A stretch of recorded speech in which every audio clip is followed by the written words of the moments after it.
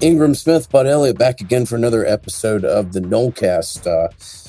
But I'll tell you, my voice sounds better in the last 2 or 3 hours, but I am still just kind of getting back to full speed after Sunday night. I left it all in the stands, my man. It was a hell of an evening. I don't know if I've had that much fun in, I really don't, 7 years. I mean, Saturday was one of the most fun days that I can remember. It was just brilliant. Everything from, you and I had a hilarious parking story that I don't think it would be, our listeners would find all that funny, but it was hilarious. And long story short, a member of the staff was in a parking space that we were supposed to go into, and it was a very funny situation. We found out who it was. Yeah. I had a pretty good chuckle. Dude, that was awesome, man. I mean, it started Friday night with our sponsors, Charlie Park, y'all. They're a sponsor, but that place is really cool and something that you should add to your list. We spent the day with the Louisiana hot sauce guys. Took them straight to Madso because what else would you do? It was just an incredible day. The game was a hell of a game and something that we're real excited to talk about tonight. So this should be a fun episode, all things considered. That was a good time, Matt. It's like, hey, let's get like 6 burgers and threw down a case of beers on the table, and we just posted up. And it was perfect. I got to see everybody who came and see us. Support the sponsors and support the show. Had a couple folks listen to us since 2011, so really, really cool. And they were talking about old episodes. That was fun. But a ton of Patreons too throughout the weekend, which was a lot of fun. So things just great to walk around. Great to have that opportunity back. Walking around the stadium, 70,000 people, whatever the capacity of the stadium is now. It was just brilliant. Absolutely brilliant. So hopefully the voice holds up because we've got a whole lot of questions and a whole lot of things to talk about tonight.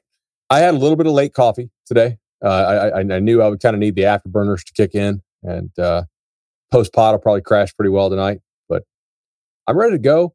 We have so many questions. We normally don't do show review with mailbag style, but I do want to get to what everybody's questions are first. The instant react went a little bit longer than I normally do it. So we're going to do this show question style tonight. I do have some additional notes I'll pop in, and then I'm just going to cross some things off my list that I want to talk about. And eventually, when we get out of the questions, if I have anything that hasn't been crossed off yet, I'll have to talk about it, and we'll do it. Let's go. So Murat leads us off tonight. He says, to repeat one of Ingram's favorite idioms, let's not get too far out over our skis yet. We've all witnessed a much improved, motivated, and better talented Seminole football team. However, do you remember the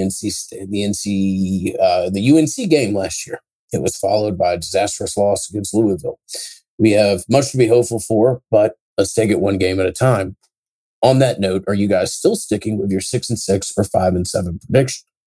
If FSU wins 3 out of the next 4 games against JSU, Wake Forest, Louisville, and Syracuse, where do you predict we will end the year? So, okay, so there's a little bit more to this. Sorry, I think he's 6-6 unless UNM implodes and Manny Diaz is fired. Maybe then we can end with a record around 7-5. So, yeah, it's a good question, Murat. I appreciate it. I will say that I have upgraded my projection for all the rest of the games. I've increased FSU's power rating. However, they no longer get a 0.2 or 0.23 like I had them in my season projections for the Notre Dame game. They get a 0.0 because that game is now done. So I am upgrading the remaining games. My overall win projection is staying the same. I think I'm still kind of there at 5.7. If you want to make it 5.8, I could see an argument for that. This is one of the things I had on my list, right? Talking about what we saw in some other teams. I didn't really think we'd lead off the show with this, but I think it's kind of interesting to do so. You had a lot of teams FSU plays this weekend that did not look, or who over the weekend maybe did not look quite so good, Ingram. Last night, we saw Louisville really struggle to replace some of their passing options. Their run game at times looked good, but their passing game just didn't look like where it needed to be at all. I think after viewing that game, you feel like this FSU game against them is a little more winnable, right? Wake Forest, it's one game. They struggled to run the ball somewhat against Old Dominion. Obviously, they put up a bunch of points and they won going away. That'll still be a difficult game, in my opinion. North Carolina, a game which I had in the very difficult category. I expected North Carolina's offensive line and defensive line to make a jump. And honestly, it's one game. I don't know that they have so far. They didn't look like they made a jump against Virginia Tech, a Tech team that looks to be pretty decent so far. Miami got absolutely crushed by Alabama. At the same time, I think Bama could beat this FSU team by 70 if it wanted to. So, I have a hard time judging exactly how good or bad Miami is just based on what Alabama did to them, because it's Bama, and that does seem to happen in those opening games. NC State looked like the team I kind of feared they would be. A really good team. They beat the crap out of USF, and they could have run it up a lot more had they wanted to.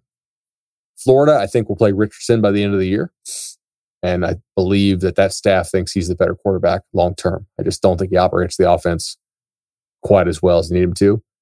And Boston College played an FCS team. They largely took care of business. I think they had 3 defensive scores, so it's kind of hard to tell. But that'll still be a difficult game. Right now, I'm going to stick with that 5.7. So, bowl, slightly more likely than not making a bowl. I think that's fair. If anybody out there, if you really want to go 4-8 now, I kind of think you're just being a hater for no reason after seeing some of the defensive line stuff that we saw. Like, to me, that's the one thing that really has probably sticking power, is that a defensive line FSU showed.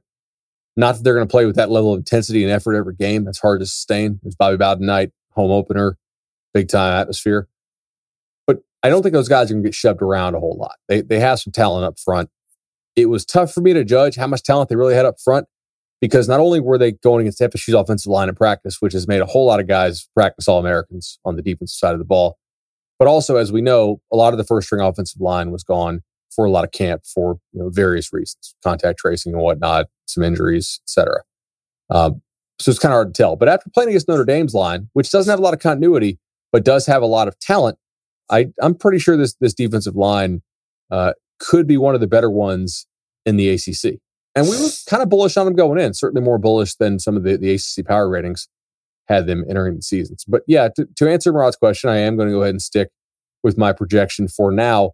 The problem with his question, though, is, hey, if they win 3 out of their next 4 against Jacksonville State, Wake Forest, Louisville, and Syracuse, that's kind of the expectation, right? Is winning 3 out of the next 4. Overachieving would be sweeping that. Yeah. If you win, I'm not really into adjusting a whole lot of things after one game, because too many bad extrapolations are made, both about your team and teams that you're going to see on your schedule. But if you go through and you win Wake Forest and Louisville, I'd have no problem with you adjusting your expectations, simply because when we did this, I think both of us had that somewhere around 0.48 to 0.58 for both of those games. Well, just as you can take back the 0.2 or 0.29, whatever I had, and you had out because you didn't get a win against Notre Dame, then I would have no problem with you adding a win to your expectations, because you got 2 games that barely equaled up to 1 win. So if you're able to go through this, Jacksonville State's, whatever, Wake Forest game is as important as we thought it was going to be going into the year. And then if Louisville is what they look like in week 1, then yeah, if we're sitting here doing an instant react and you're 3-1, then I think it's more than appropriate to kind of start to change your predictions to the positive. And that is probably when I'll start to do it. I think that's fair. Here's the other thing you got to think about, right? Is we don't know if what we saw from some of these teams is the actual level of these teams, right? Is what we saw at Florida State, is that the level that they're actually going to play at this year? Is that at the upper end of their range? Is it at the lower end of their range?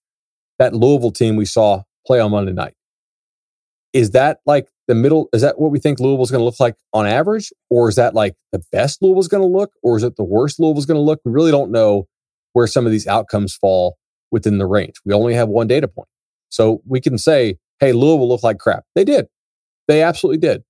And based on one game, if you want to just use a one-game sample set, you got to be feeling really confident as an FSU fan. However, I also have a data point that says last year, Louisville beat you by 40. So there is that. just saying, it's a little too early to overreact. There's a lot of positive things to take away from that game. And there were a lot of reminders that there's some struggles as well. Yeah. Chad asked us a couple questions tonight. Chad was part of the crowd at Charlie Park on Friday night. And like we said, that is a hell of a spot. Chad says, I believe Milton deserves the chance to show what he can do.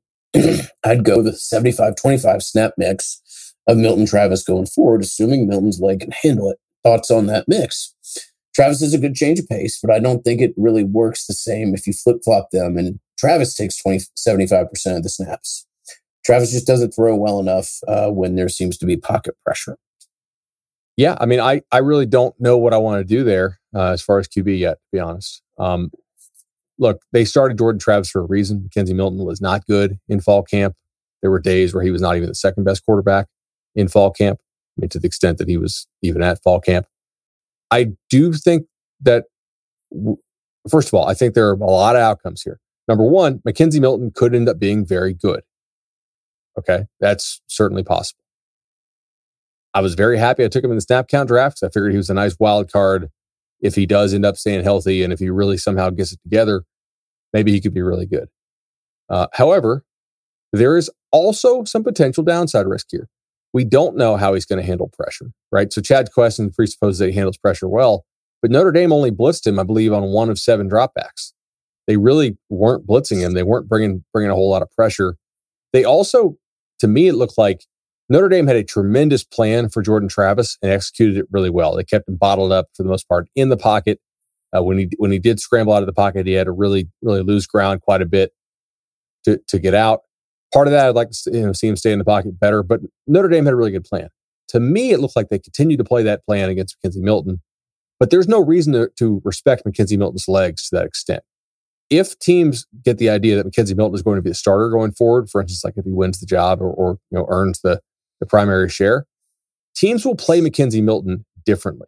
His arm's not real strong. He has a very quick release, but the actual arm strength is not great, right? I mean, you saw that on a couple of those throws that were going horizontal. I think they'll play him differently. And this is going to sound crazy, but 1 game, 7 throws should not trump what you've seen in practice out of both these guys. However, you don't want to ignore 1 game, right? Jordan Travis did not anticipate throws very well. He did not handle pressure in the pocket all that well, and the offense did not operate very well with him in there. Mackenzie Milton did have success. I do think sample set is a major caveat here that we need to keep looking at. But you brought him as a transfer for a reason, because the offense's upside, I think, with him is potentially higher if he can play at that really high level, man. But I'll also note, what do you want this offense to be? Like, do you want this offense to be a throwing offense? Should this offense be a throwing offense? Do you really think that they can work as a passing offense? Maybe if you use a lot of the RPO stuff to where the backers are having to respect the throw and you're able to kind of give the ball off a little more. But to my eyes, it's a much better run blocking offensive line than it's a pass blocking offensive line. I know David Hale said they had the worst group of pass catchers in the ACC. He said they had a worst group of, blank position group in the ACC a couple times. I think that's the one that has the greatest chance to actually be true, because I like Malik McClain. I really didn't see anybody else scare you out there. Like, did you notice Andrew Parchment? Did he look like an impact guy that you got in the transfer portal? To me, no. I thought Keyshawn. I was positive with what I saw from Keyshawn Helton. He looked close to the pro player a couple years ago. Not sure he gets in on the 2-point that he has to move around there and have a little bit of agility that we hadn't seen from him. It's to circle back to Chad's question. First of all, and we've all lauded Mackenzie for his story and his get back and the determination there. So when we talk about this, certainly, want to acknowledge what this kid's going through. Oh, yeah. I don't know that he can take more than 25, 30 snaps a game, bud. I mean, and I'm almost more sure of that having, 1, talk to people on the staff, and 2, I sat in 3 different places throughout the course of the game, but I spent the vast majority of the time about 2 rows off the sideline behind Florida State's bench. And what that kid, and other people have talked about this, so I'm not again talking out of school, but that kid is constantly getting, like electroshock. He's constantly doing things with Theragun with the foot, just to keep it alive and kicking, so that it can be there. And if he's called upon, I think we have to realize the severity, and everybody does, but realize the severity of the injury, and that if you play that kid more than 20, 30 snaps, 35 snaps, I don't know that you're going to have him available for the next game. I mean, you are really going to have to pitch count this with him, and it's a work in progress. I don't think there's a game that Mackenzie Milton takes 61 snaps in. And if it is, maybe it's chips in the middle of the table. And if he misses the next 2 games, so be it. But this is a real game that you think you got to get. It's a great story. I saw a couple of his family members around town before the game, but I was out there where we park. There were probably 32 family members waiting for him to come out. I mean, that was incredible to see. Oh, it's crazy. Love it.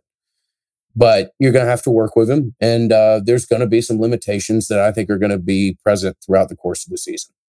I think you'll need both. I really do. I think Chad's point, though, is a good one, that McKenzie as a changeup does not work quite as well as Jordan as a changeup, because you want to be more of a throwing team. I think if you can be, I don't know that this team makes a whole lot of sense to be a throwing team just based on the personnel. You do have some receivers, particularly young receivers, who are blocking. I think Josh Burrell will get more involved in that. Malik McClain blocking his butt off. Very impressive. What kind of odds would you give me that McClain is a 3-and-out guy? Sure looks like it. Would you give me odds on it? Yeah. Or no? Oh, you would not. I would want to take it. Let me put it that way. Money. You can interpret that in your own Las Vegas jingo there, bud. But our lingo. I don't. That's a different looking dude. And I love the buy-in. I mean, receivers want to catch, they want to score touchdowns, but the run blocking buy-in, the effort he makes, even on Corbin's touchdown. I mean, he just gets a hand to Hamilton there, pushes him off his trajectory of pursuit, and it's a hell of an effort. Number 11's a damn good player, and look forward to what you can do with him. No doubt. Chad's other questions here. So he asked a similar one that Murat did, as far as based on how we played, what's your win-loss for the year? So keeping that the same, but I've adjusted all our games up slightly. Just the Notre Dame game is now off the table. How do you think this game impacted recruiting? Chad with 3 pretty good questions here. So thoughts on Coleman, Pritchett, Armella, Skinner, Kelly, etc. Well, talked to a couple of different people about this, and I do have some thoughts. Kevin Coleman, we have him as a 5-star on 24/7 Sports. I should probably know this going on. I think you still do. Yeah. Okay.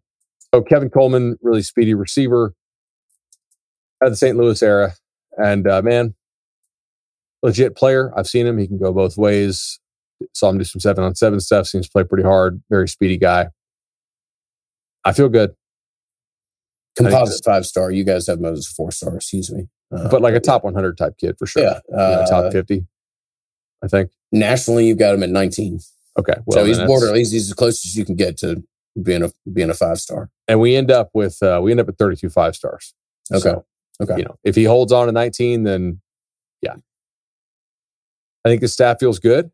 I feel like they showed him a couple things. Number one, they showed him the ability to get the ball in the hands of the receivers in some creative ways.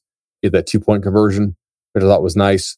They let Ja'Kai Douglas go deep, showcase the deep speed there. A lot of different screen varieties that Coleman could catch and do very well with. They made a great impression on him, from everything I understand. I think they're in a good spot there. Obviously, Oregon's in this. There's a couple other teams that are kind of in this. Depends on when he actually wants to go public with his decision.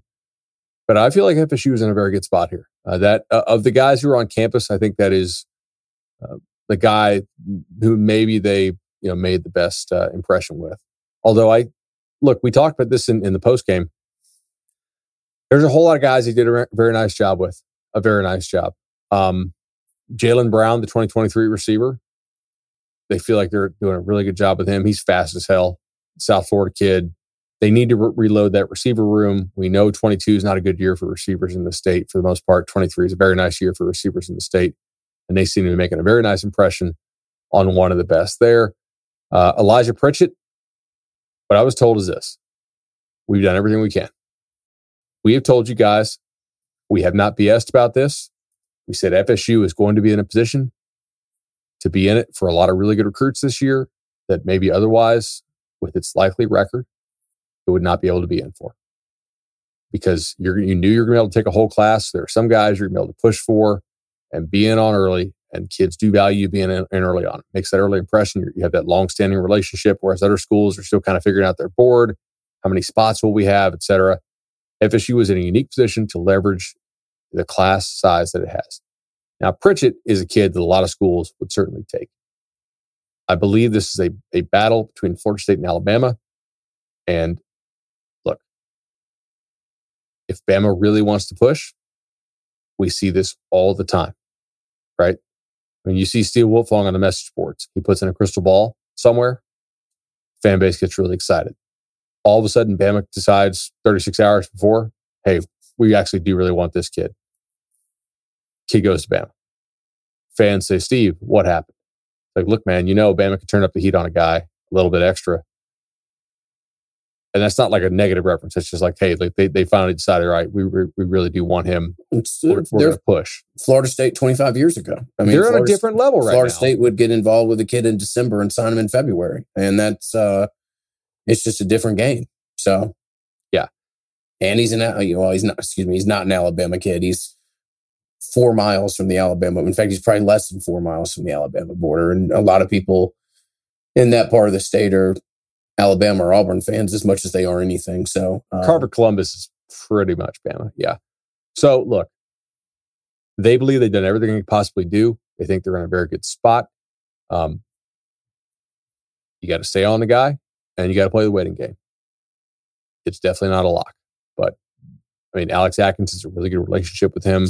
I know some other staffers do as well.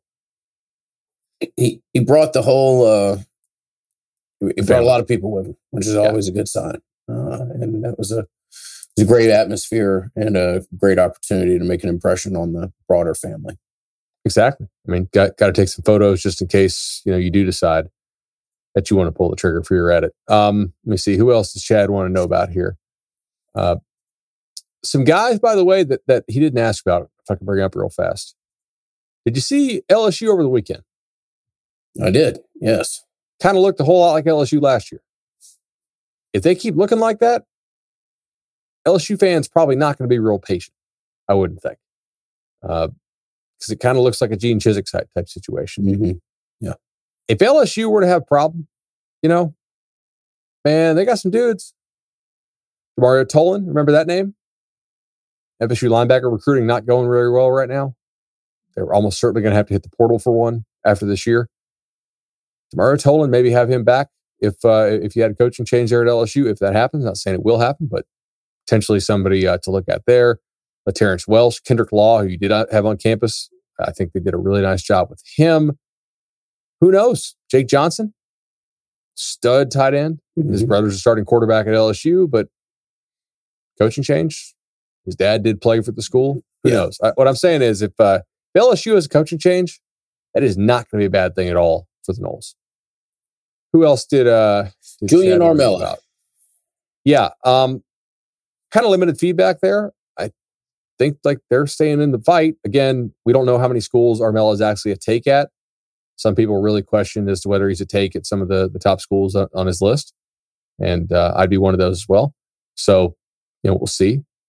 I know that some of the ratings on him at some of the rating services are just really all over the board. Yeah. I agree with our 24/7 Sports ranking on him. I think he's a good player. Good player. Not a top 10 national player. Expressed a certain degree of skepticism for a while. Skinner.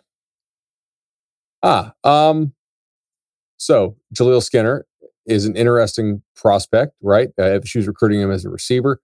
I see him as a tight end, personally. Really hasn't done much at IMG so far. I don't know on that one. It'll be interesting to see where he goes. I'll be curious. Just you would think throwing with AJ Duffy at IMG, he would catch more balls. And I didn't love him over the summer. Obviously, he's playing on the Cam Newton team. We talked about this on the episode. their quarterback was not very good. Didn't seem to want to throw the ball to Skinner a whole lot. But also, like, Skinner's big and fast for his size, but hip-wise, I don't know. Sometimes I think I see it, and sometimes I don't see it. We'll have to kind of see. I don't know. There's some recruits in this class who are rated lower who I like better, I think. And I think FSU, by the way, likes Terrell Powers a whole lot. Yeah. Last one he has, Nigel Kelly. I know you got some positive word on this one. It's a positive word, but let's be fair. With that atmosphere, that situation, you're going to get positive word on a lot of people. That would certainly be the expectation. So now that we've put a little bit of objectivity into the conversation, if they sign Nigel Kelly, I think it'll be the most impressive signing that they've had in 5 years. But I think it'll be an incredible testament to evaluation, relationship. He was never a 3-star. We were being smartasses about that 7 months ago or so. I mean, the kid was never what his original recruiting was going to be. He was always going to have, Kirby, Nick, everybody else in the college world get involved with the recruitment. So it would be a hell of a testament to evaluation, to consistency of relationship, and to seeing something through the whole way, getting a kid, South Florida kid, by the way, you're going to have to beat Miami too, getting him back on board. And I'm not lighting off fireworks celebrating this anytime soon, but I think you're in a really great place. And it's been again, if you sign this kid, it'd be as impressive as anything you've done on the recruiting scene in quite a while. I would agree with that. I do believe he did very well as far as hanging out with other recruits, and they came away thinking, I think it's pretty positive stuff on Nigel Kelly. I think they're in a about as good a spot as they can be there. Look, you had a really, really good recruiting weekend, man. It's what you needed to get done. Jerron Willis, haven't heard anything there. The school he's committed to lost over the weekend to Northern Illinois, which is not great. And he was there, and it was the lowest attended opening game in 25 years. It's a fan base that's never embraced Jeff Collins, or much of it has never embraced Jeff Collins.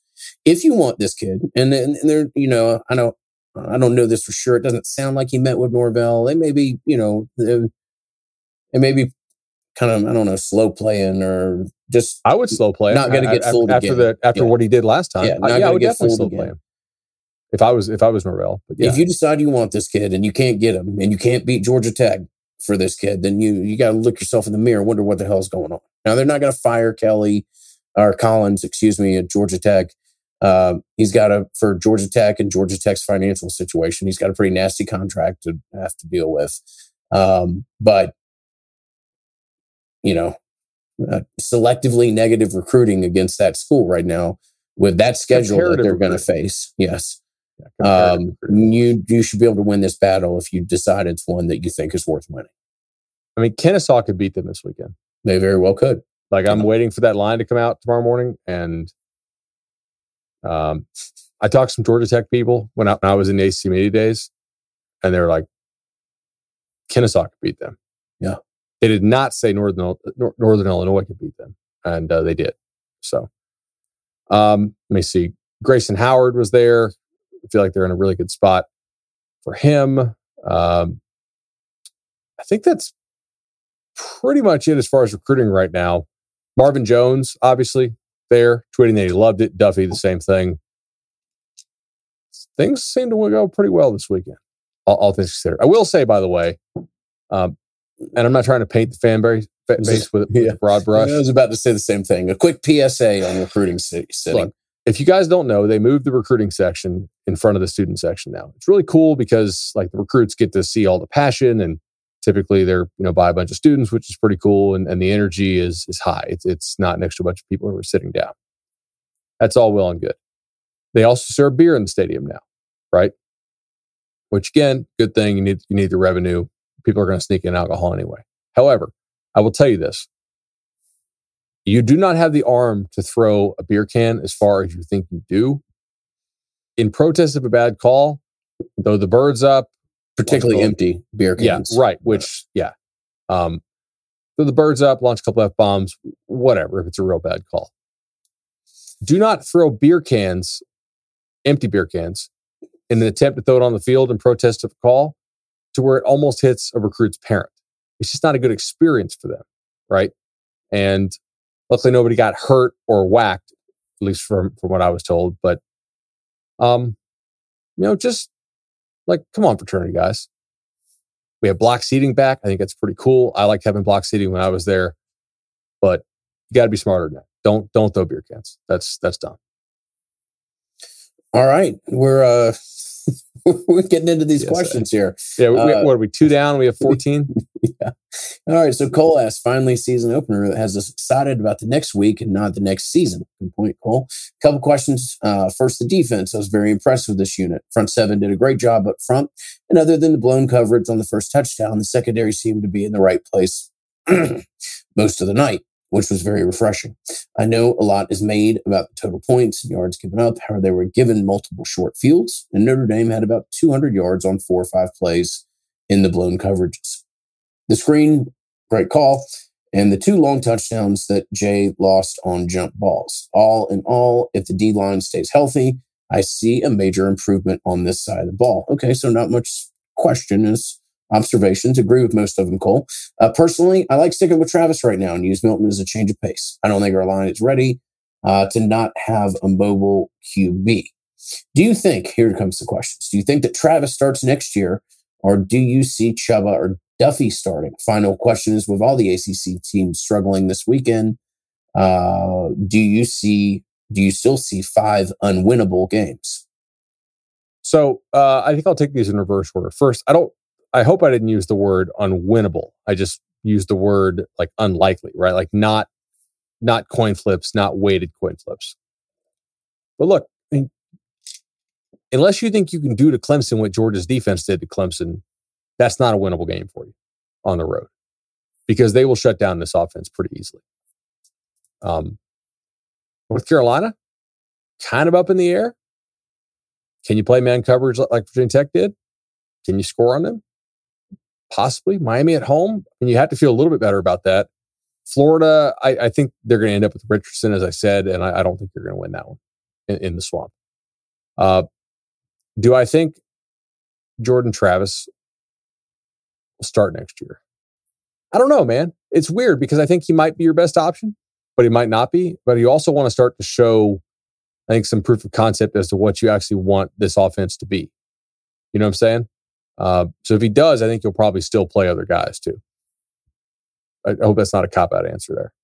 No, that's more or less my answer as well. I mean, Duffy will get an opportunity, but Duffy's got some. You can watch his high school tape and other things. He's got some things to work on. I mean, he's by no means a finished product. So we have an unknown Patreon, but yeah. So that was both of Cole's questions. Literally, there's no name or even it's interesting. So just blank. Yeah, just blank. I love it.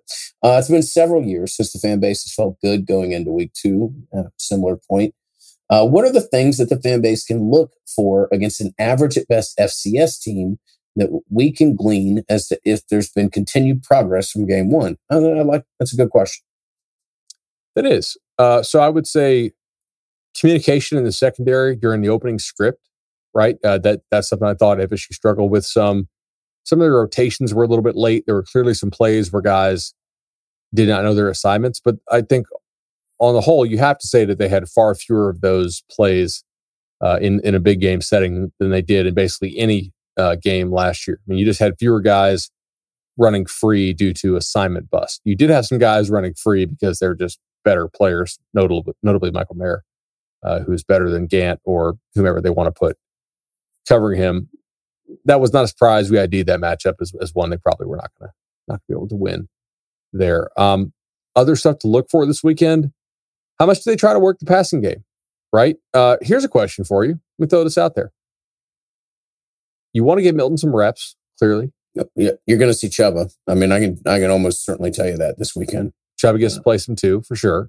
But like, do you want Milton getting hit in this game? How do you balance that? Like the need to see more of Milton in games, I think, especially if you buy into the idea he's a gamer theory, which I'm not really sure I do, but I can't totally dismiss it. With also the need to balance, hey, let's not get this kid hurt. I would have a pre-arranged setup for this game, and I don't like doing that, but I would let the quarterbacks know so that you don't think, so that Jordan doesn't think he gets yanked, you know?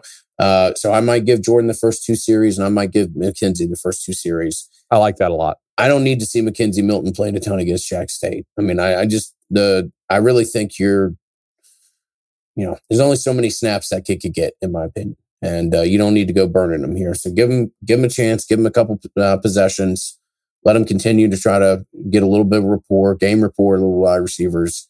And we go to Central North Carolina next weekend. And hopefully he's a little bit more available for that. Second question is, if Florida State plays a similar game as they did against Notre Dame, what do you expect the record to be going headed into the game at Chapel Hill? Like, if they play a similar game against the FCS opponent, or what are we talking about? Like, if they keep playing at that level? Yeah, if they play at the level that they played against Notre Dame for the first 5 games, or the next 5 games. Well, let me take a look at this. I know the next 4 games. Who's the 5th game? Well, sorry, UNC is the 5th game. It is the 5th game. Okay, that's right. I was trying to think in my head, what game am I missing? It's just if they play at that level legitimately, I actually think that like 4-0 might be more likely than 3-1. Probably not. Like, I understand how that would work. 3-1 is probably the most likely there, plus the Notre Dame loss, so 3-2. But if they continue to play at that level, I feel good that you have a winning record going into the North Carolina game. Wouldn't you think so? I think it's very doable. I mean, just go get the win at Wake Forest, and let's go from there. I mean, that's really is as important as we thought it was 2 or 3 months ago. And with all the optimism and the excitement, and can't tell you how many people have reached out to me, Florida State fans, non-Florida State fans. That's all going to be gone if you look at a record that's 1-2, in my opinion. I'm not trying to be Debbie Downer or anything else, but you won't lose the recruiting, you won't lose the experience that those kids had, and the seeing Doak like that. But you're from the fan base, I think a lot of this high will be gone if you don't come back to Tallahassee and are playing for your 3rd win against Louisville. So, by the way, you will be. I am not worried at all about this game this weekend. Jacksonville State has a pretty good quarterback who some people think will get drafted. I don't know if I'm in that camp, but for FCS standards, he's pretty good. The talent around him this year, it ain't there. He was 17 of 34 against UAB, so 50%. All right, whatever. For 86 yards. Okay. So they threw the ball 34 times, 86 yards. They lost 31-0. Their rushing game, horrendous. I mean, I'm not going to spend a whole lot of time on the post Notre Dame pod talking Jacksonville State. We still have a preview pod to do. That's going to be a fun thing. How the hell am I going to preview Jacksonville State after they just did that? Anyway, my point is, I think you'll have the freedom to rotate guys and to play a whole lot of players this weekend.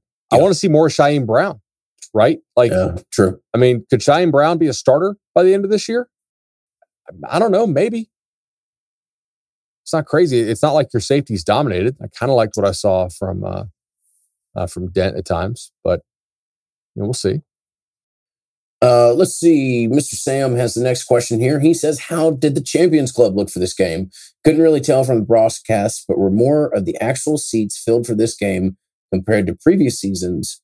Or does it continue to be an eyesore? Sam is somebody that sat in the Champions League, the Champions Club, 10 times more fans and seats than I've ever seen before. Now, one is because it's a damn night game. I mean, during the day, I know they got the misters and the fans, but if you're there for a 1:00 kick or noon, I sat there for the Boise State game. First of all, that was just a hot as hell game in general. Mm-hmm. It was one of the hottest experiences of my life. A night game in the Champions Club is a much more enjoyable experience. I routinely look throughout the season or look throughout the stadium during the night, and it looked incredible. There weren't open seats. The Champions Club was occupied, was engaged. I don't know that you get that more than once or twice a year, but it was evident Sunday night. Absolutely.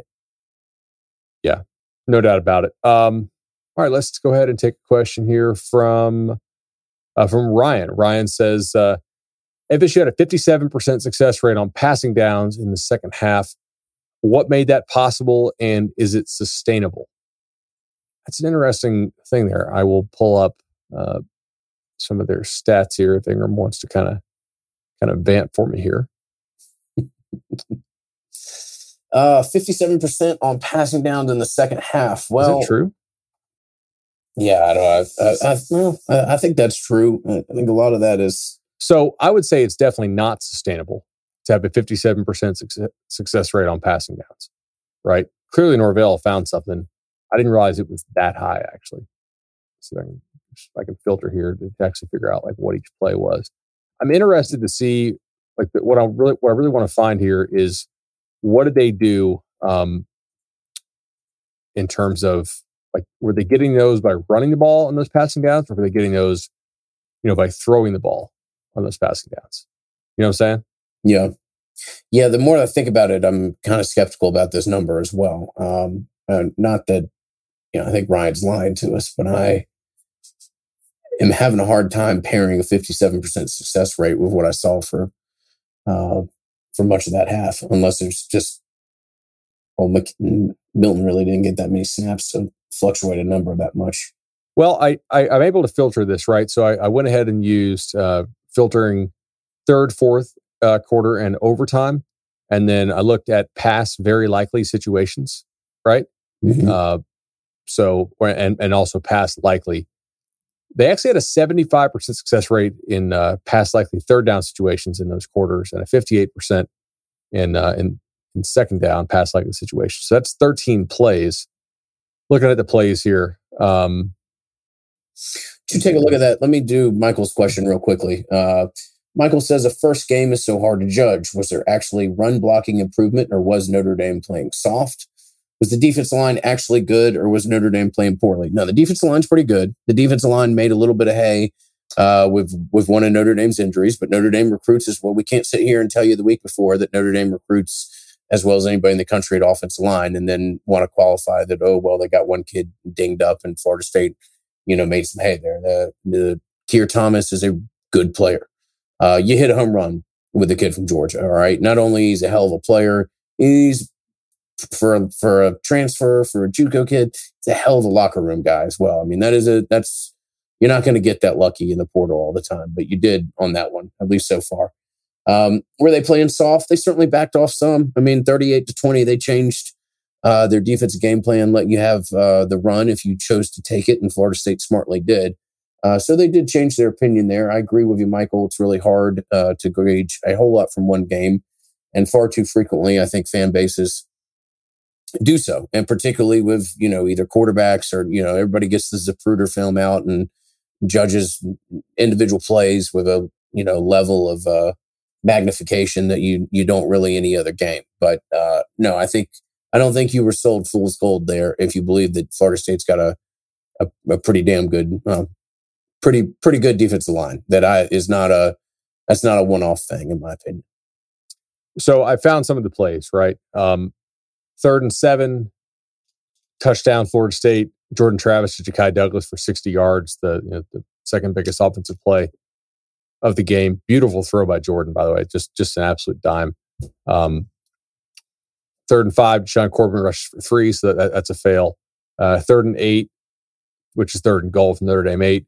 Jordan Travis touchdown pass to Andrew Parchment. 3rd and 11, Mackenzie Milton completes to Keyshawn Helton for 15 yards. Obviously, remember that one. And then 3rd and 6, Mackenzie Milton incomplete on the bad snap. So those were the situations there for the 3rd and 4th down. And then if I take a look at the other ones here, 2nd down, passing down situations. Jordan Travis rushes for 1. That's not gonna get it done. Deshaun Corbin rushes for 5 on 2nd and 10. Again, that's not really going to get it done. Trayshawn Ward rushes for 19 on 2nd and 7. Trayshawn Ward rushes for 6 on 2nd and 8. So both those are great success. Jordan Travis scrambles for 25 on 2nd and 9. Deshaun Corbin rushes for 9 on 2nd and 13, which is, that's a success as well. I think the key here, and I'm glad I went ahead and dug this up. I'm not trying to pat myself on the back, but I was just curious because I don't recall them dropping back and throwing the football super well in those situations. And in fact, it looks like maybe over half of those successful plays on passing downs in the second half that were graded successful were actually rushes. Yeah, which is tied to Michael's question as well. Yeah. I mean, Notre Dame made some adjustments with how they were going to defend you. And I think that's why I struggled with that as well. I thought we were talking strictly passing plays there. So, yeah, those two questions are kind of interwoven. And hey, how about Trayshawn Ward, man? That's a fun kid to watch run, and a level of patience that I know a lot of the guys say, oh, he kind of looks like D Free because of the number. I'm hesitant to make that comparison, but the patience, the burst when he decides to go, that's a good quality back there. You got some nice options in the backfield, certainly. And I thought Toa Philly ran with a little bit more physicality, and you didn't see a ton of him, but what you saw, I was pretty enthused by. Totally agree there. So we already took Snowman's comment, obviously. Did you shout out my boy Jarvis Brownlee? No, I don't believe I did. Did we take Snowman's question? I don't know. Oh, I'm sorry. See, I got lost on the sheet here because I was so lost in my stat sheet trying to figure out exactly. I didn't want to blow off Ryan's question. So Snowman says, what were your thoughts on the performance of the secondary? Anyone we should be excited about the improvement of? Dent flashed some. To me, it seemed better positioned. Jay had a good game from what I could tell. Obviously, had a couple bad plays. Pretty much agree with Snowman there. I don't know that Gant is a major asset right now. Maybe he can get better as the season goes on. I will tell you a guy I was a little bit kind of sad for post-injury is Miko Dotson. He was out there some and didn't really look a whole like real quick and stuff. And for a guy who's small, you gotta be quick. Certainly, I want to see more of Shaim Brown. I thought Sidney Williams actually flashed a couple times. Mm-hmm. He was all over the place. Like I can see what they like in him. And then of course, I mean, look, my guy Jarvis Brownlee is kind of like setting the tone for the whole defense. He's cracking skulls. He's in tight coverage. He plays like with a ton of passion. And yeah, Jarvis Brownlee for president. For president. This is going to be a good secondary, I think. I really do. It is. You can play some man coverage. You can be physical. I think they will ultimately be a better red zone secondary than they showed in that game. I think they can probably bully some people down there in the red zone. And if they stop allowing huge explosive plays, which at times they did a nice job of in this game, they should be pretty good. Yeah. I remain very high on Travis Jay. I mean, I know he took a little bit of his medicine on Sunday night and probably a little humbled. Kid certainly made some decent throws against him. I think he probably intercepts one of the other touchdowns if he's even got 2 or 3 more games under his belt. Just needs a little bit more experience. He makes the interception at the end of the game. That's a trash bag, or not a trash bag play. It's just a trash bag stat that looks nice on the back of the baseball card, but otherwise is not necessarily reflective much. But Travis Jay is going to be a hell of a player, and if you listen to this podcast, you weren't caught off guard by the fact that Notre Dame had some pretty good receivers that that you may not have otherwise. But they lost all their production from last year, right. Man. I was told. Yeah. Yes. I know. Go back and remember who was telling you that, and which podcast over the summer kept telling you they got some studs who were just hurt all last year. They got some really good guys who will play in the NFL. We do take our time. We do our research. We care about this product. Mr. Bobby has the next question here. He says more of a comment. So let's see here. With so much talk of the quarterbacks and so much talk of the offense and the quarterbacks, but how about Fuller and the defense? Through 4 quarters, they allowed just as many points as the more talented Notre Dame defense and played an offense that projects with multiple NFL draft picks. Notre Dame is a top defensive coach in the industry. The adjustments made throughout the game by Florida State were great, and they started to take some strides as a unit. Rewatching last night, I was even more proud of some of the individual efforts. Plays like Lundy hanging with Myers on the 4th quarter pass to make it a tough catch that Myers ultimately drops. Looking forward to your analysis and hoping this defensive spark grows more into a flame. So, Bobby, I appreciate your thoughts. I know there's not a ton of questions there. I liked Lundy for the most part. I think you're okay with Lundy and Deloach. We don't need to bag on the linebackers a whole lot, but Deloach is your best linebacker right now. The concerns we had are the concerns we had, and it falls off real quickly after those two.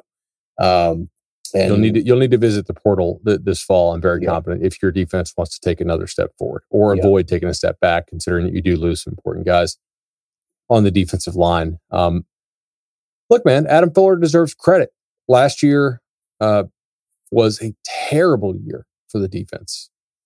However, I mean, there are some other defenses out there who look like they got a whole lot better when they had a staff that wasn't brand new at the COVID offseason. I would point to Michigan State as an example, right? They look much better now that they actually have a coaching staff that has been able to teach them up. Now, of course, some teams didn't struggle like that last fall. I think FSU had some cultural problems on its defense as well at times that were challenging. Sometimes you just got to you got to figure out how to put all the pieces together and do the right thing there. I'm not trying to ramble here, but look, I think Fuller and his staff deserve credit. They said basically, we have to take away the run. Last year, Notre Dame just ran all over us. We need to play the more high variance game, which is pass defense. Maybe we'll get the bounces and the throws in our favor. Maybe they'll catch some wind and sail, or maybe our guys will shut them down. But we're going to play, a lot of solos on the outside. We're going to see if you can beat us there. We're going to try to give our inside guys as much help as possible on Mayer, and we are going to rely on our front largely to stop the run. And the backers were pretty clean most of the night. You got to give a lot of credit to Odell Higgins for getting Fabian Lovett into a legitimate force. I thought Robert Cooper did some nice things as well. Keir Thomas is not a great pass rusher, but he's pretty good against the run. And it's like, yeah, that's like in NFL terms, like that's a nice veteran piece you sign. You know what I mean? Mm-hmm. Yeah. Probably not like a super mega contract, but like that's a guy that can help our defense out this year. Great. And as an NFL guy, you're happy about it. A lot of flexibility. Like what you can do with him. Really, exactly. Do. Like you'll probably need to play some more 3-man front in some of these games coming up. I suspect probably some more of that like 3-2 stuff. I'm interested to see where this defense goes, but I saw a lot of positive there. I did. Notre Dame, most of their big plays, I would say, were earned, which is what you want. You didn't want to just give them away. Had a couple giveaways, but most of them were earned. Defensive line looked good. And look, compare the run fits last year to this year. Night and day. We can talk about Chris Morrow's recruiting and how I'm not impressed with it at this point. But his backers were not running around like chickens with their head cut off. They knew where to be. They quickly ID'd the play. It did help that the defensive line was steady win against the Notre Dame offensive line, which is awesome. But those guys triggered. They got downhill quickly, and they did a pretty good job there against the run. I'm trying to be positive, so we're not really going to talk about linebackers pass coverage right now, but read between the lines. Lee says it was a great game. In fact, it was his first night game at Doak, and it was his wife's first time ever at Doak. So it's a nice way to introduce her. Her team resides in Tuscaloosa and did us all a favor on Saturday. Yes, they did, Lee. It was all about the W, as Alabama put out in the graphic, which is cool. Did they really? Yes, all about the U. Double. The O-line still had its past struggles, but how much of that was due to being unable to actually block for Jordan Travis running himself into pressure? And what's up with the centers and several bad snaps? Yeah, that's really frustrating. I mean, it's not new.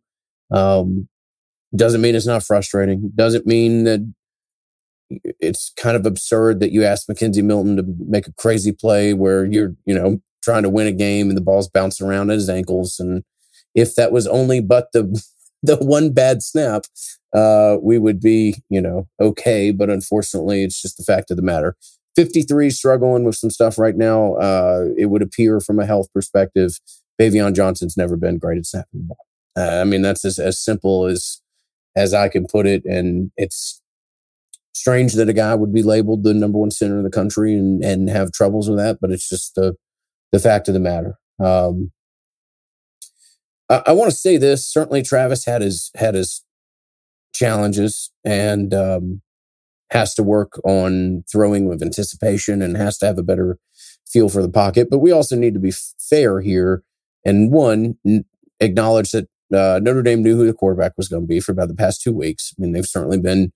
It's not a secret as to what Florida State was probably going to have behind center, and Notre Dame's had eight months to prepare for this. I mean, it's a situation. Faced it last year. Yeah, I mean, they came up with a good game plan. They did. So I'm not gonna close the book on Jordan Travis because the way that it looked, he still has some things to work on, and Notre Dame had a really good game plan for him. And for those that you want to call for McKenzie Milton, I certainly get it. But even if you want to be hypercritical of McKenzie Milton and some of those, he misses a guy or two. Whatever the fan base, whatever quarterback's in front of the fan base, a lot of them are going to be eager to see the other guy, and that's just football 101. So ultimately, I want to see McKenzie Milton play really well because I think the ceiling of this team is higher with him in. I am not a full believer yet that he can do that. We will see. I think he flashed it. That's great. Can we see it more? If you're a coach, you're like, that's pretty cool, but that's weird, man, because we weren't seeing this in practice. Offensive line, if they get Maurice back, then I think the snapping problems should improve. If they don't, I don't expect any improvement. We've seen this, like you said, for plenty of years. It'll continue to be a problem. You hope you don't lose a game because of it. Because I don't think they're gonna fix it. It's gonna be a problem. But the guards in this game were kind of crappy, to be honest. I thought Gibbons wasn't very good, and DLT. All right, been positive for most of the show. It's time for some kind of real talk here. He doesn't look right to me physically. I know he came out of the game. You and I were both very skeptical when we were told, hey, we're going to work him at guard, right? And my initial thought was, so he's a diminished player because of the injury, and they're going to have to put him at guard because he can't play on an island at tackle physically after being your best tackle last year. And I don't know that's accurate, but after one game, I am kind of being like, I think that might have been it. Yeah, that's not good. Because then you got to play what, Gibbons and Pope with Bavion snapping if Smith's out. Need to get those guys back and healthy somehow and get them back quickly, because this offensive line should be better this year if it can stay healthy. But if it doesn't stay healthy, there's no guarantee that it's actually improved from last year. I want to say something real quickly, and we don't get into this, and I'm certainly not going to, we're not a bunch of rah-rah guys or whatever else, but I mentioned where I sat. Dante Lucas was one of the more plugged-in individuals and supportive guys of his teammates on the sideline. I was blown away by what I saw from Dante Lucas. He was encouraging. He was invested. He was getting with the program. Really good teammate. Again, we're not a bunch of rah-rah guys and worry about that stuff. But for a guy that we've always wanted the best for, and at the same time acknowledged that there was going to be some highs and lows on kind of the EKG of how he goes about through his career in Tallahassee. Hopefully that is the sign of positive things to come, because that was a guy that from the outside looked to be a pretty good teammate on Sunday night. No doubt, man. That is very good to see. All right, so let's go ahead and take. We already took Lee's one question there. So Logan's question, man, we're almost to the end of the show. This is pretty impressive. I love you all to share some of your biggest surprises and disappointments after Notre Dame based on your expectations going into the game/season. So I was surprised Jordan Travis didn't throw the ball better. Telling y'all stuff out of practice about him actually being a better thrower, it wasn't BS. Like he literally showed that. And he didn't anticipate very well in the game, didn't seem to handle pressure all that well, and they had a great game plan for him and were largely able to shut him down. Although I will note, on some of those early things when the offensive line was just terrible, I'd like to go back and measure like how many yards Jordan Travis saved with ridiculous hero scrambles and throwing the ball away as opposed to taking like enormous sacks. Because there were several of those that it was like, oh my gosh, like if you don't have somebody who's super quick, that's like a 9-yard loss. That surprised me a little bit. I would say to the positive side, Fabian Lovett just smoking the interior offensive line for Notre Dame, demanding double teams. It's like, ooh, okay. And we had just watched Jordan Davis the previous night together at Charlie Park, right? And have him destroy Clemson. And he's not Jordan Davis, but that's a guy, man. He keeps this up and keeps improving. He could really play on Sundays. That was a good sign. Like having a dominant interior defensive tackle, if just for one game. And he wasn't dominant every play, but like that guy made a difference. Yep. Yeah. You mentioned Charlie Park on Friday night. Just want to acknowledge we were ever so fortunate to be able to join Chad and Shannon up there. You can go to FSU Home Loans to learn more about the great services that they've provided so many of our listeners. Another 2 loans closed last week, Bud. You know as well as anybody the type of service and attention that you get from working with Shannon. I think you made a great point a couple weeks ago, and have made it on a couple subsequent shows. Shannon has kind of graduated out of this role, but you get the opportunity to work with a really senior guy who has an incredible level of attention to detail. Shannon gets back to people in a manner that not many do out there. He's pretty remarkable. Great guy. You can reach him at 954-369-6171 or go to FSUHomeLoans.com. Also want to thank our friends at Congruity. Matt Lewis and his team were ever so excited to work with them for a second year here.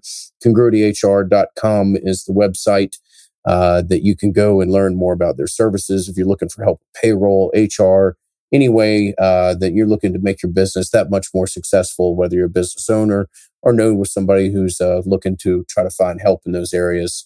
Very much excited to work with him again. You can go to CongruityHR.com and Matt will be up there for our Louisville listener appreciation event. So excited to see him. He was about the only sponsor that we weren't able to hang out with this weekend, and look forward to seeing you, Matt, and so many of our listeners over there at Matt So for the Louisville game. That will be a really good time. By the way, the various advanced metrics have come out on Norvell's 4th down decision, and no surprise, they all say that it's correct. Also, Kurt Weiler of the Tallahassee Democrat, I think Brendan Sinode of Noles 24/7 had this as well. But Norvell was asked about it, and remind me to come back to the Kevin Coleman thing here in a second. I just saw that one. But Kurt Weiler of the Democrat is the guy I saw tweet this, and Norvell was asked, I think maybe on the Mike Norvell show tonight, and he said, asked Ford about the decision to go for it on 4th down inside his own 35 against Notre Dame. FSU coach Mike Norvell said he would make that choice every time. Quote, there are going to be some times that it's going to be a 50-50 call, and that one Sunday was not. The analytics justified the decision. It was definitely the right call. So, here's the thing. I wrote about this on the Noles 24/7 message board. Be sure to go check those guys out over there. I think they do an awesome job. I'm really fortunate to be part of that community. Do you remember baseball? And remember the old punting is bunting shirt? Yes. You know, so a lot of those floating around here now. Our OG listeners have those. I think mine might be my wife's like sleep shirt drawer. But in baseball, we all grew up that bunting was the right thing, right? You get a runner on, you bunt them over, you bring them in. Like if you're a kid who watched baseball in the 80s or the 70s or even some in the early 90s, that's what you grew up on. That was the right thing to do. And as people studied, and they're like, ooh, that's actually not the right thing to do. If you look at it, like when you do that, you increase your chance of losing, which is not really what you want to do as a manager. You want to increase chances of winning. And so a couple of managers started to do it less, and they got criticized for not bunting. Why didn't you bunt there? Because people are looking more at outcome-based decision making as opposed to process decision making.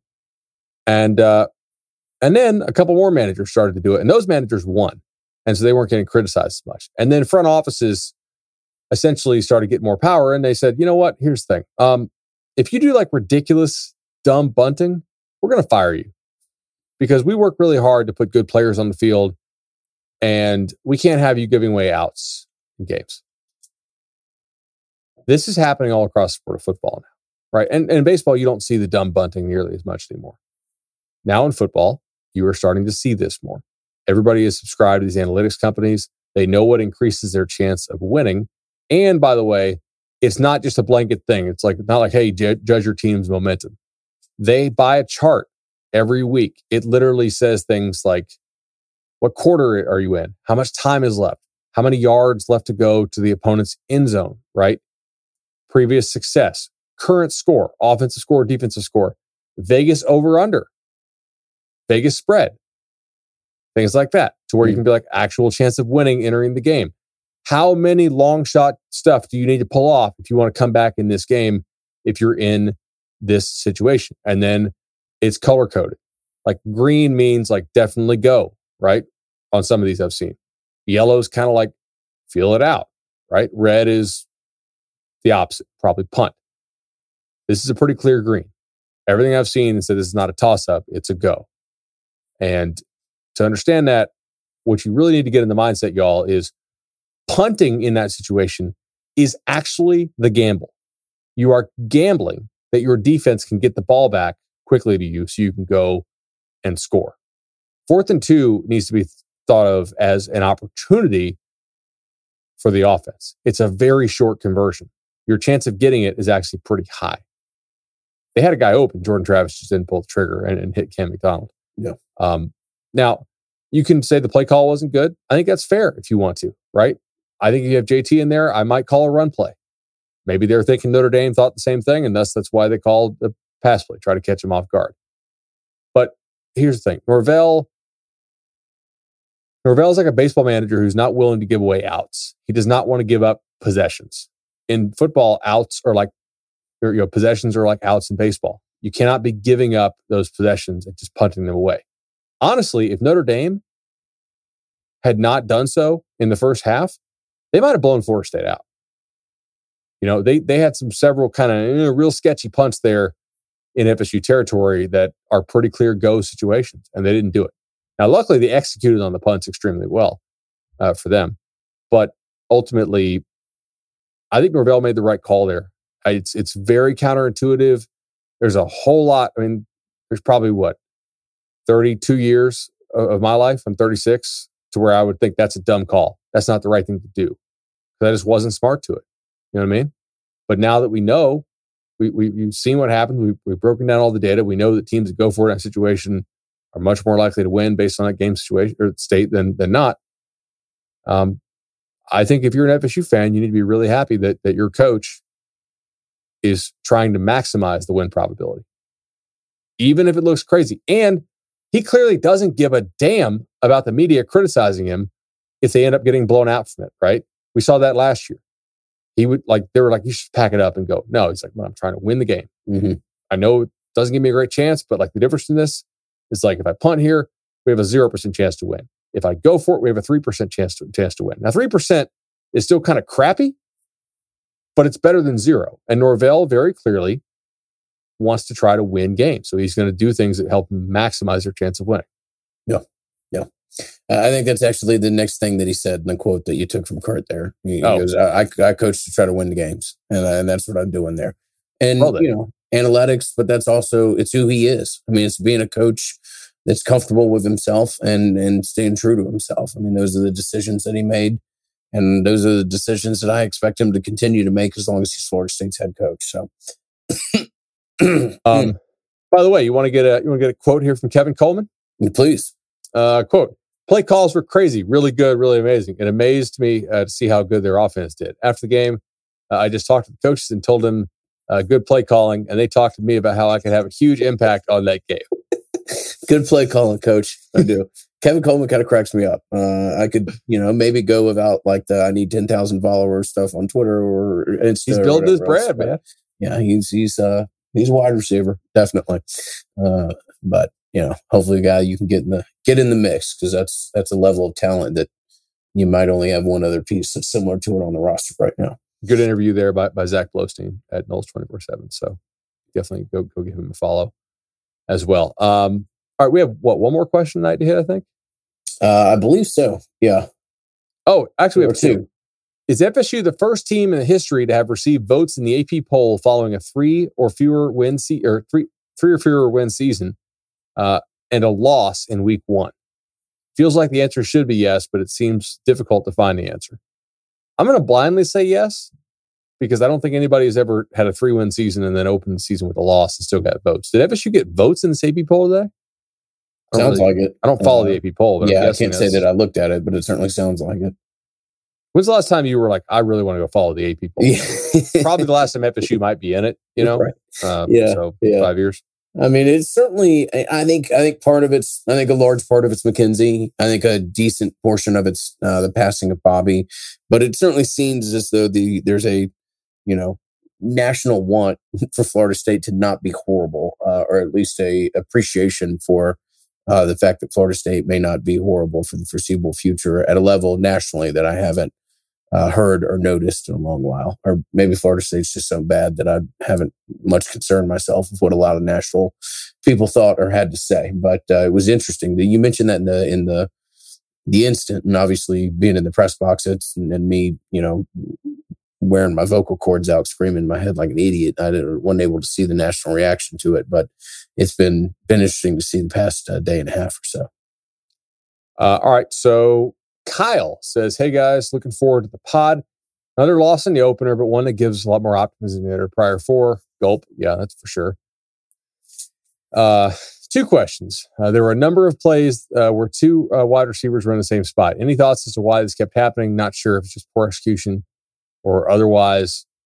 Well, two things. Number one, it can be poor execution.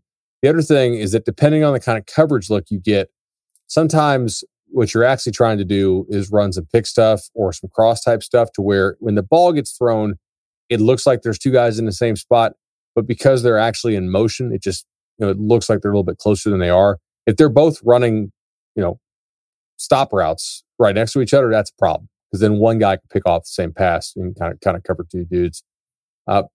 It's week one, man. There's a lot of sloppiness out there, and FSU's not immune to it.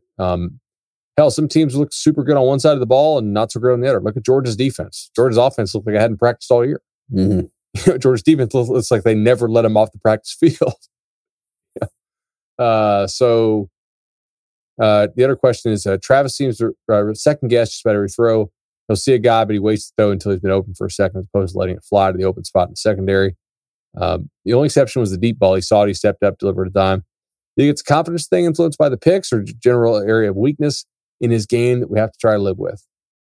Combination of maybe? Yeah, a little bit of both. He definitely does not throw with good anticipation. I will say that. He doesn't throw with anticipation. He's also only played 10 games. So, you need to remember that. There's some throws where I'd like to see him put a little bit more mustard on it and he floats it. The throw to Ja'Kai was a beauty, but I'm pretty. That's just a try to look Hamilton off to the right ever so quickly and then immediately come back to him. I mean, that's pretty much a one route option on that, in my opinion. So I will give him credit for I will give him credit for looking Hamilton off and for the throw, but that was not necessarily a pass that had a series of decisions made in it, in my opinion. So he's got to be more comfortable believing what he sees, and he's got a throw of anticipation. I completely agree with Kyle that there's too many times where he sees it and wants to,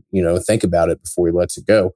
He's also an incredible runner, but I think far too frequently he just tries to turn a play into what I would call recess football. I mean, when I'm in fourth grade and we're playing in a parking lot and there's six guys aside and nobody knows anything what they're doing, but they're just running around trying to throw the ball.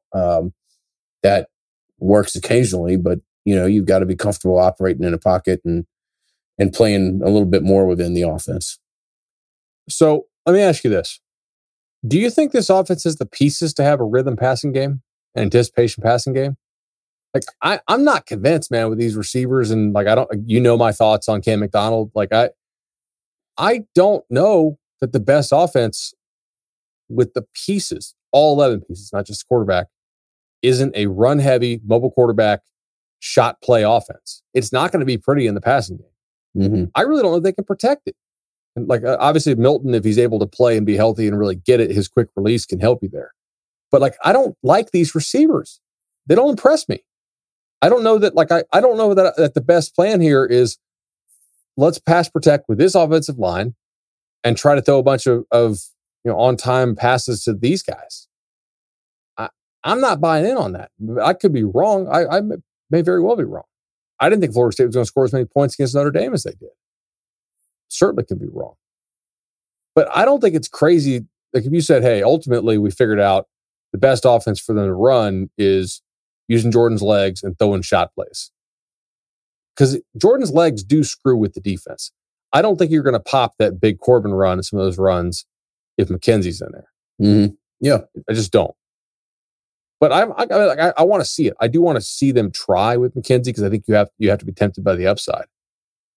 I just don't know, man. Like some of these receivers, Okay, we'll see. Not good players.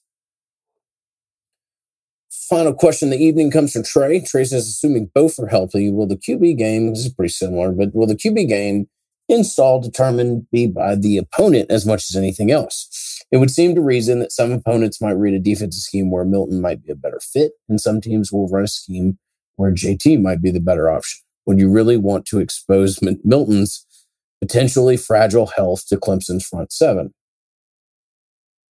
No, I would not want to do that. Ultimately. Yeah, I mean, we've kind of talked about this, Trey. Certainly, and I'm not diminishing. Your question comes as last. No, I'm not. Naturally, a lot of this stuff's already been covered. If we assume that the D line is really as good as we saw on Sunday and will stay that consistent, does the fact alone adjust win totals by one whole number? Forget every other potential positive factor we possibly could take away from Sunday. Having a very strong D-line is such a difference maker, especially against marginal teams in the ACC, who we all think can be coin flip games, such as Wake, Louisville, NC State, or BC. I do think it is a legitimate improvement, but I'm not going to be willing to increase my win totals by that much just yet, just based on the defensive line, until I get a little more information about the offensive line's health, and I want to see more out of Mackenzie Milton. Like, if you're telling me FSU has a legit pass game, yeah, I'm going to increase my win total, y'all. Just going to tell you right now. If they really can throw the football, if Mackenzie Milton is some sort of wizard, and can make these receivers viable pass-catching threats, then I will be increasing my win projection. But at this point, I'm just not willing to go that much up. Yeah. Trey, I'm pretty close with where you are. I mean, if I see this a couple more times and we have consistency and a level of confidence that this is what the D-line looks like. I mean, we've talked all about how Wake Forest is a big game. And I mentioned this in the win expectations or win probability. I'm thrilled that's not a noon game. 3:30 isn't that much of a difference, but you're not going to have 72,000 people. You're not going to have an environment that's ridiculous. You're going to have an environment that's similar to some high school football games. You're going to have to come and play hard against Wake Forest, and they don't have that ridiculous mesh that they used to, but it's still a little bit of a different offense. And if the defense of line, you see a similar performance, then yeah, I'll feel pretty confident about what you have in there and start to walk down the road of having a little bit more confidence as to what the base level of this team is. Because if you can control the line of scrimmage and if you can push the interior around some, then yeah, some of these coin flip games in the ACC, I feel a whole hell of a lot better about. I think that's fair. I will note, Wake did not look great against Old Dominion. But again, like I said, what we don't know is week one. Is that, like, you could tell me that this is FSU's kind of base level, like their middle of the road level this year. I could buy that. You could tell me this is the best they'll look all year. And if injuries happen, I could certainly buy that. It's hard for me to imagine that this is the worst they're going to look all year, right? Like, so what I think is helpful or maybe instructive is think about how an opponent played from, like, one of your future opponents played, and then say, where does that fall within their range of outcomes on the season? Like, what is that, their B game, their A game, their F game, their D game? Like, that's probably Louisville's like C- game last night, maybe D+. They came out, they looked rattled. They could just quit on the whole year. I doubt they're going to play that bad in every game. Yeah. Do you think FSU will play this well in every game? Gonna have to see it. Yeah. Gonna have to see it. Right. I agree. I think that's all we got for tonight. Rashay, got your question, and going to save that for the preview pod, because we are at like an hour and 20 here. And I think it's actually a better question than throwing it there in the hour and 20 minute mark. So we'll save that for next week. Okay. Awesome, man. Yeah. Anything else we want to touch on? I know that we had a chance to hit on almost everything organically there, based off the questions, but yeah, that's about it for me. I will say one thing real quickly, subject to moral victories, whether or not you want to believe those or not. I'll simply say that I would remove this from a category of moral victories, because what you did on the recruiting trail was very real. And you're not stretching for anything there. I mean, you're going to that has the chance to have a pretty significant long-term impact on the trajectory of the program. So, win, loss, overtime, heartbreak, whatever, you put a really, really good foot forward on the recruiting trail, and it's going to pay significant dividends for you. 100%. All right, buddy. We'll see you very soon. Awesome. All right, man. Thank you so much for the listens. We'll be back with a preview pod. We've got a fun little game show that we're going to play. We didn't want to waste on this one. So, no, that did not... a couple beers might have been in the system, bud, but it didn't get lost on me. Don't you worry. So, yeah, we'll do that. And I think we may try to do that one live. I know we've had some requests for a couple more live shows. So we'll tweet that out with the Jack State preview, because Lord knows we need to liven it up a little bit for that one. So this has been great. Really appreciate it. If you can give us 5-star on iTunes or hit all the silly requests that everyone makes with every piece of content. So when we go live, you get the notification. The bell is tied to the live. Watch it, subscribe, send us money. All the great things. No, I'm kidding. Been a nice little start to the season. Great weekend. Look forward to the next game. We'll be back with you later on this week. This has been the Nolecast. The Nolecast is created and hosted by Bud Elliott and Ingram Smith. Music by Judson Wright and produced by Justin Robinson. Go Noles.